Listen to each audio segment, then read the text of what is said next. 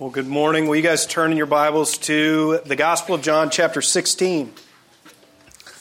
I'm going to read from verses 16 through 22, and then I'm going to pray for us, and we'll get started.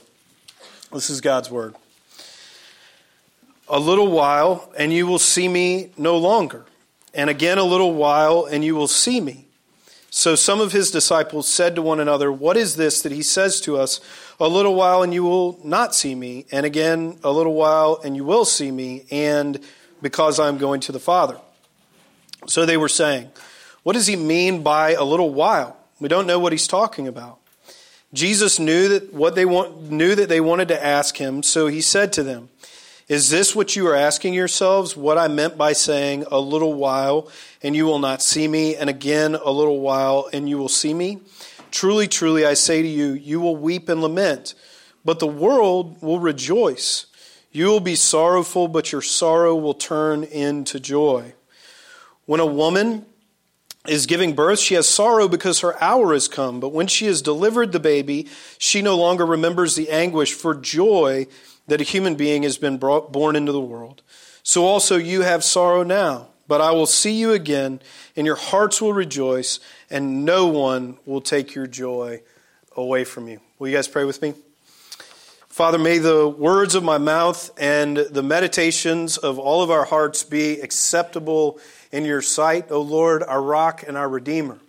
Father, I pray that we would do precisely what we just sang. As we begin to talk about self-denial and Lent, I pray that we would stay close to the cross, that it would be not our efforts during this season that we depend on, but entirely on the work of your Son. We know that no amount of self-denial that we can put ourselves through puts you in our debt, but we need to remember that so that we don't become self-righteous and hypocritical. We trust you to do that for us by your Spirit. In your name we pray. Amen. Well, we're going to observe Lent together this year as a church. And that's not something, of course, that we've ever done as a church. That's actually not something that I've ever done in a community. I've dabbled in it by myself a little bit here and there, but I've never been a part of a church community that observes Lent. And to me, that's a really good thing. That's a good thing for us. We want to be rookies at self-denial, right? We shouldn't have, the most annoying people in the world are experts at self-denial. So this is good for us to do this together as a church for the very first time.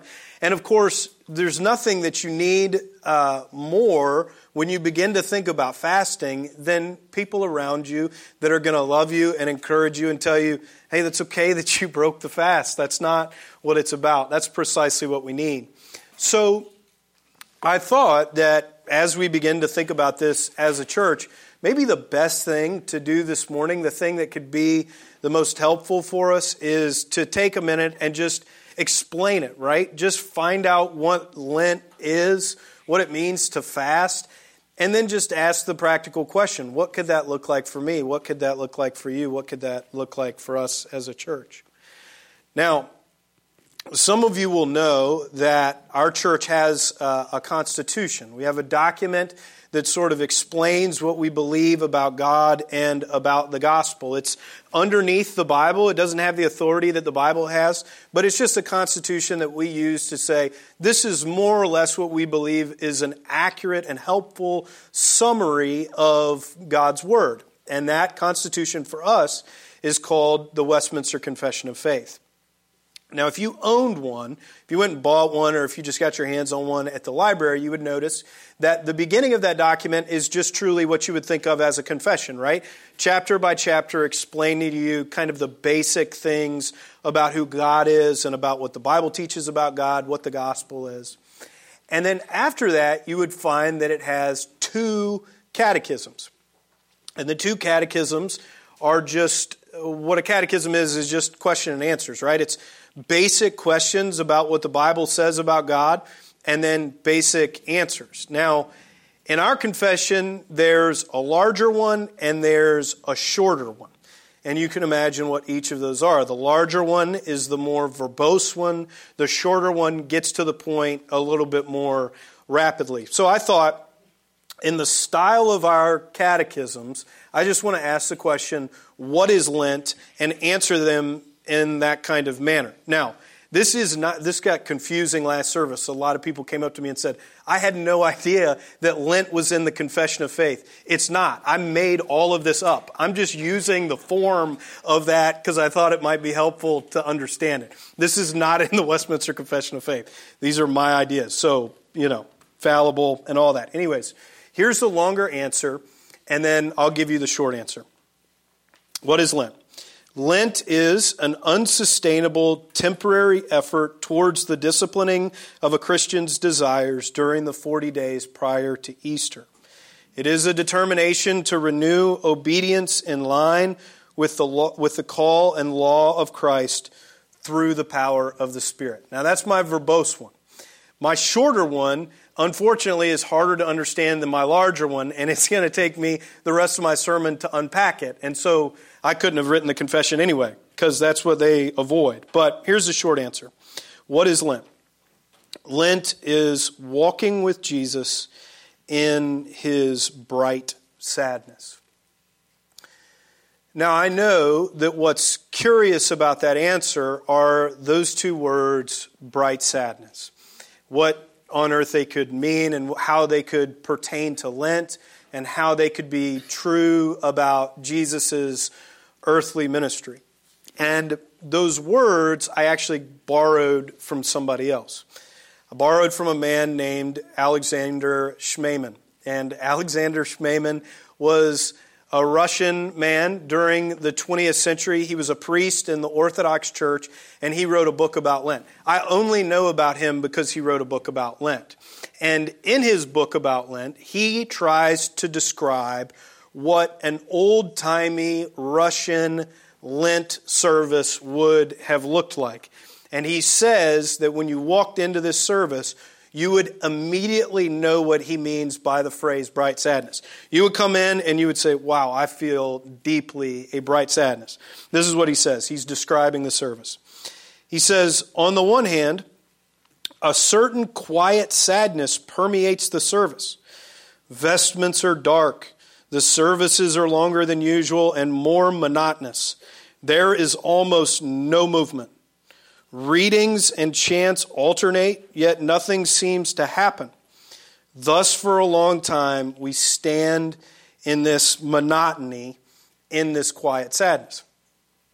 Now, I'll tell you that doesn't appeal to me. Nothing about standing in quiet monotony appeals to me at all. And so when I read that, I think, this is terrible. Nobody would ever... Lent you couldn't do every year. You could do it once, and it would be a revolt, and you would never be able to do it again. But he goes on. And he says, in the next paragraph, he says, but then we begin to realize that this very length and monotony are needed if we are to experience the secret and at first unnoticeable action of the service inside of us. Little by little, we begin to understand, or rather to feel, that this sadness is indeed bright, that a mysterious transformation is about to take place in us. All that seemed so tremendously important to us as to fill our mind, that state of anxiety which has virtually become our second nature, will disappear somewhere. Sad brightness.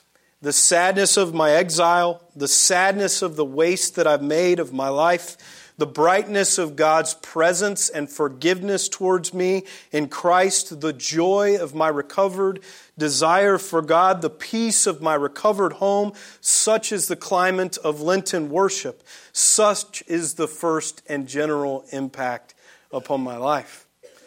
Now that's a very different paragraph, right? When I read that, I thought, that's something I want to be a part of.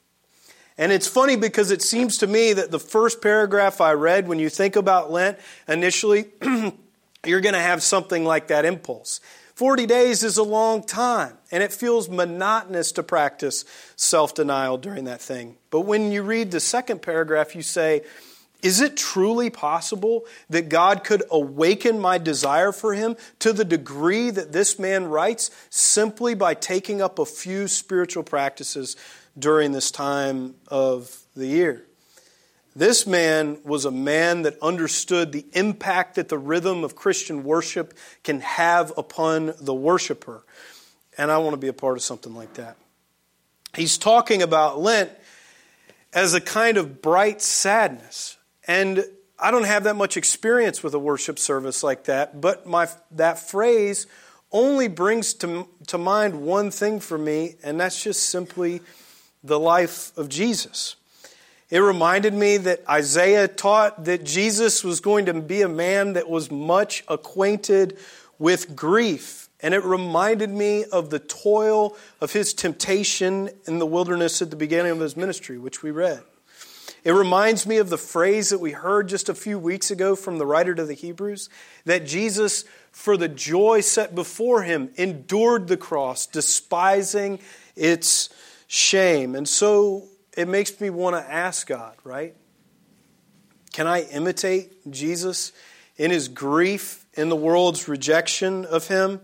Can I imitate Jesus in the bright hope that he must have had, that his people were one day going to have joy because of the presence they felt through his Spirit?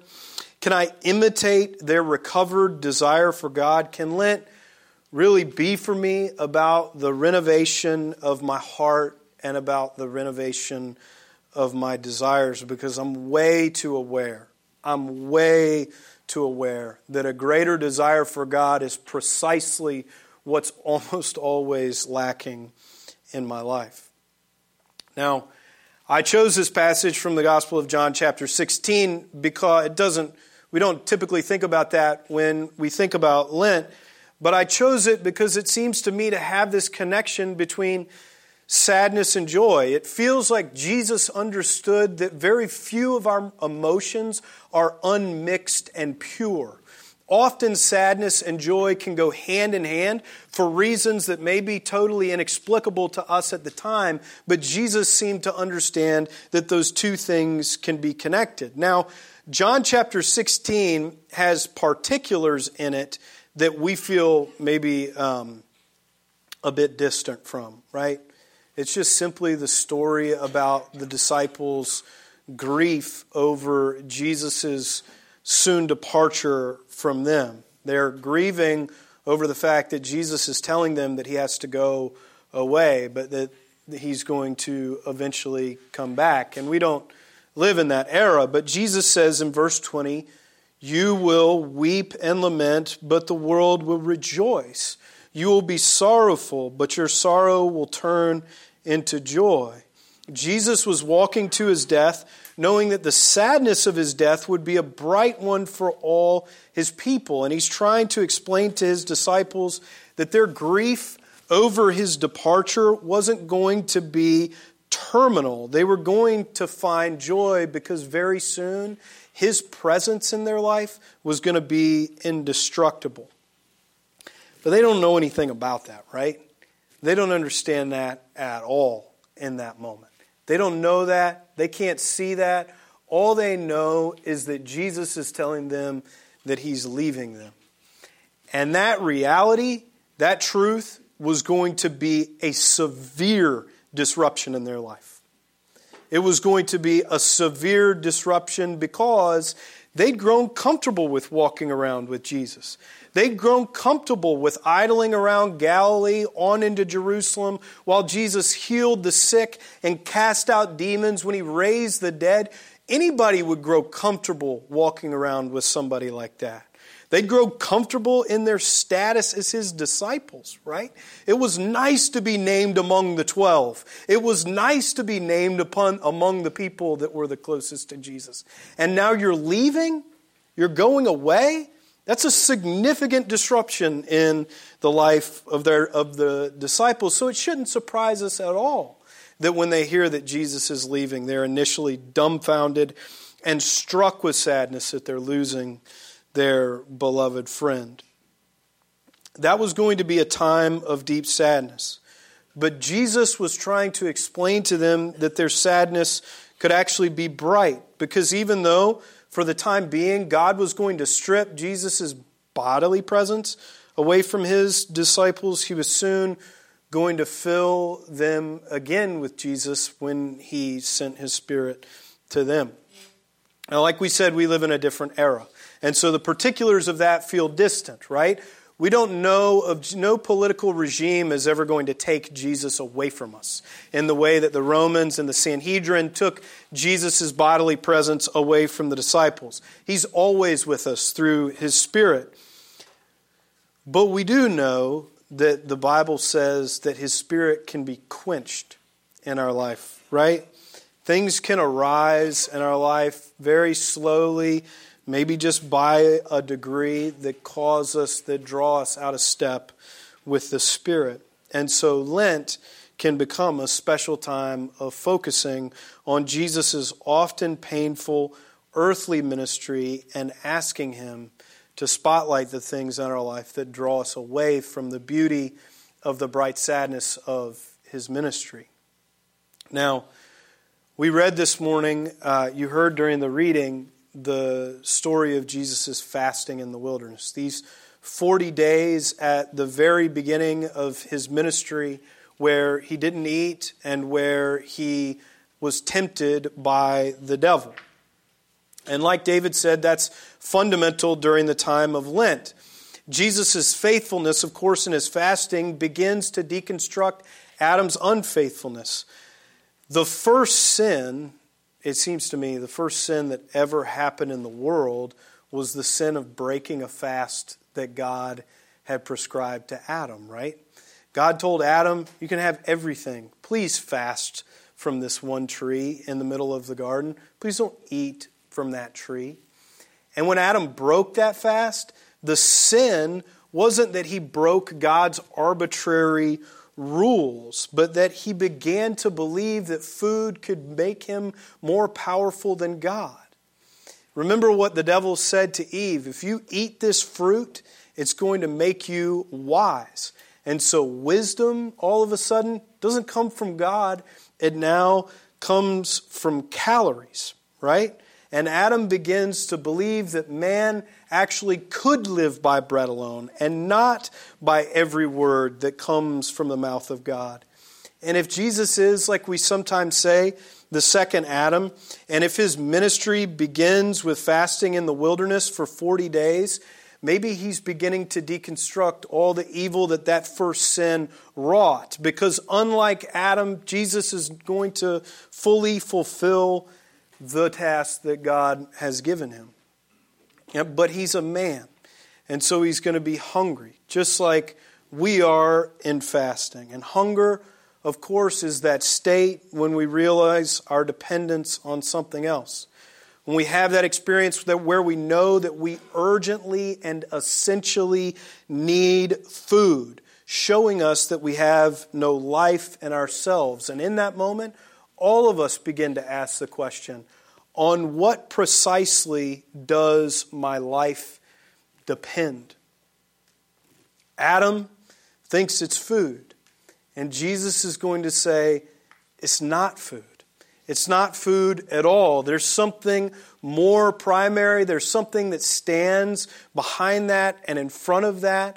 And Jesus' fasting begins to protest the lie that the devil told Adam from the beginning, and that's the lie that it's only the stuff of this world that sustains us, that protects us, and that finally affects us. And so Jesus exposes that through his fasting and determines to live in the care of his Father.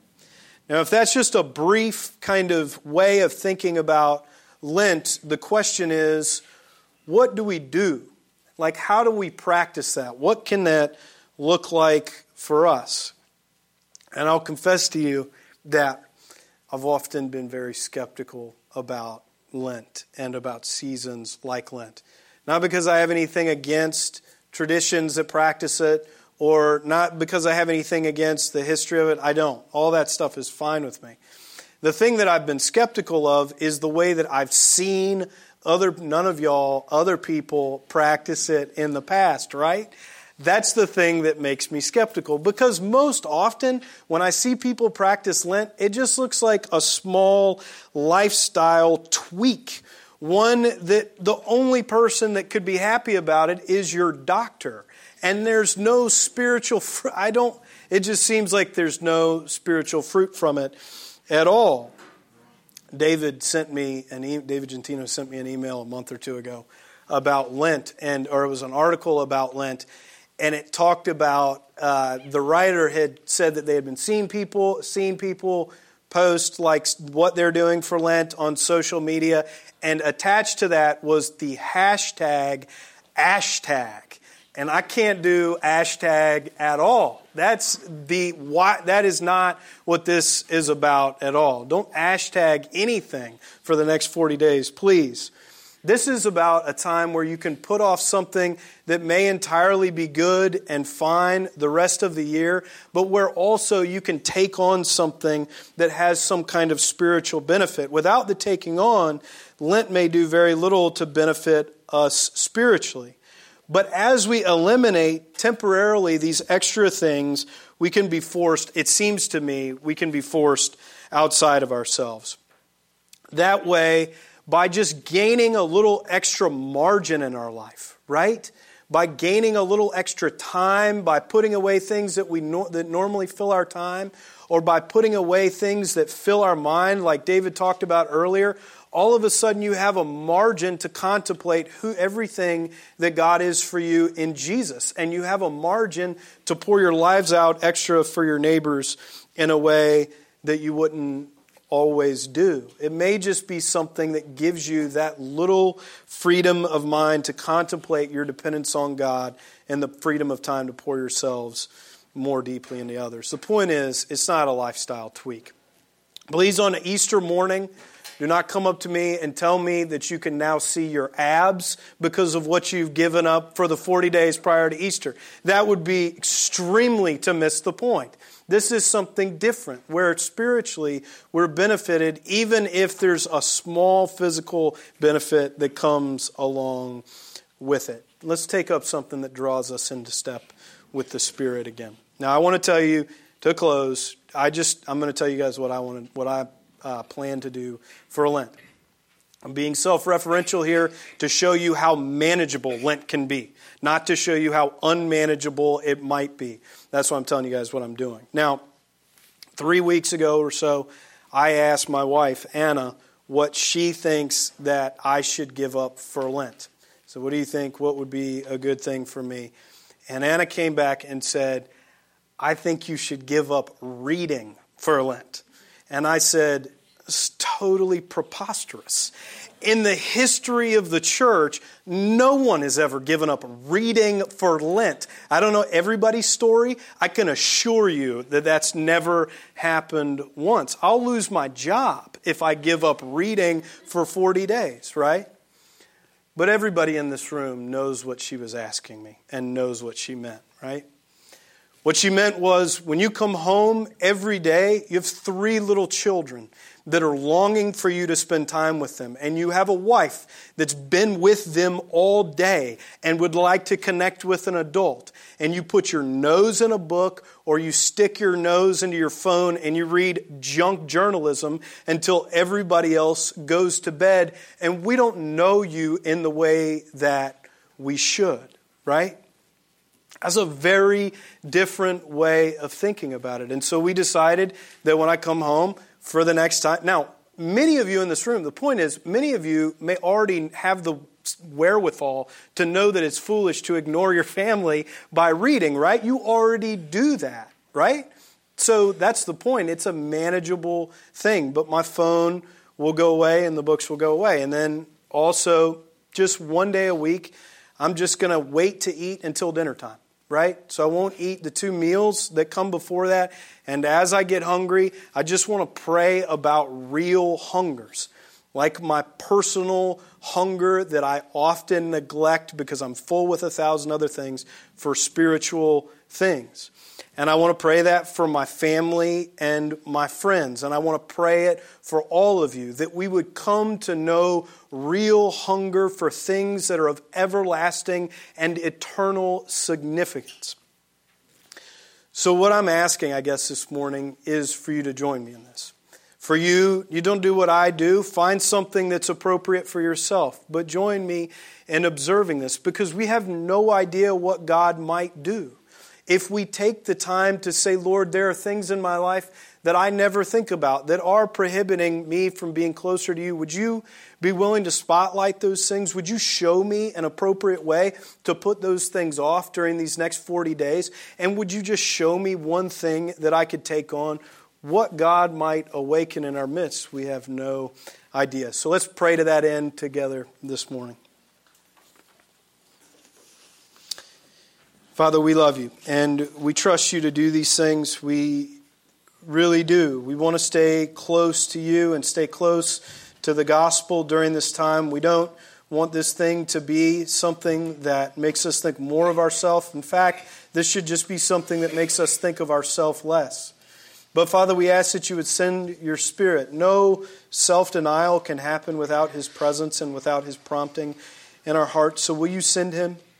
And would you enable Him to fall on all of us and give us the strength to walk through this season together, so that Easter morning we can say all things are filled with light because of the resurrection of your Son. And all is bright because of the resurrection of your Son. We love you, Lord, and we trust you to do these things. In your name, amen.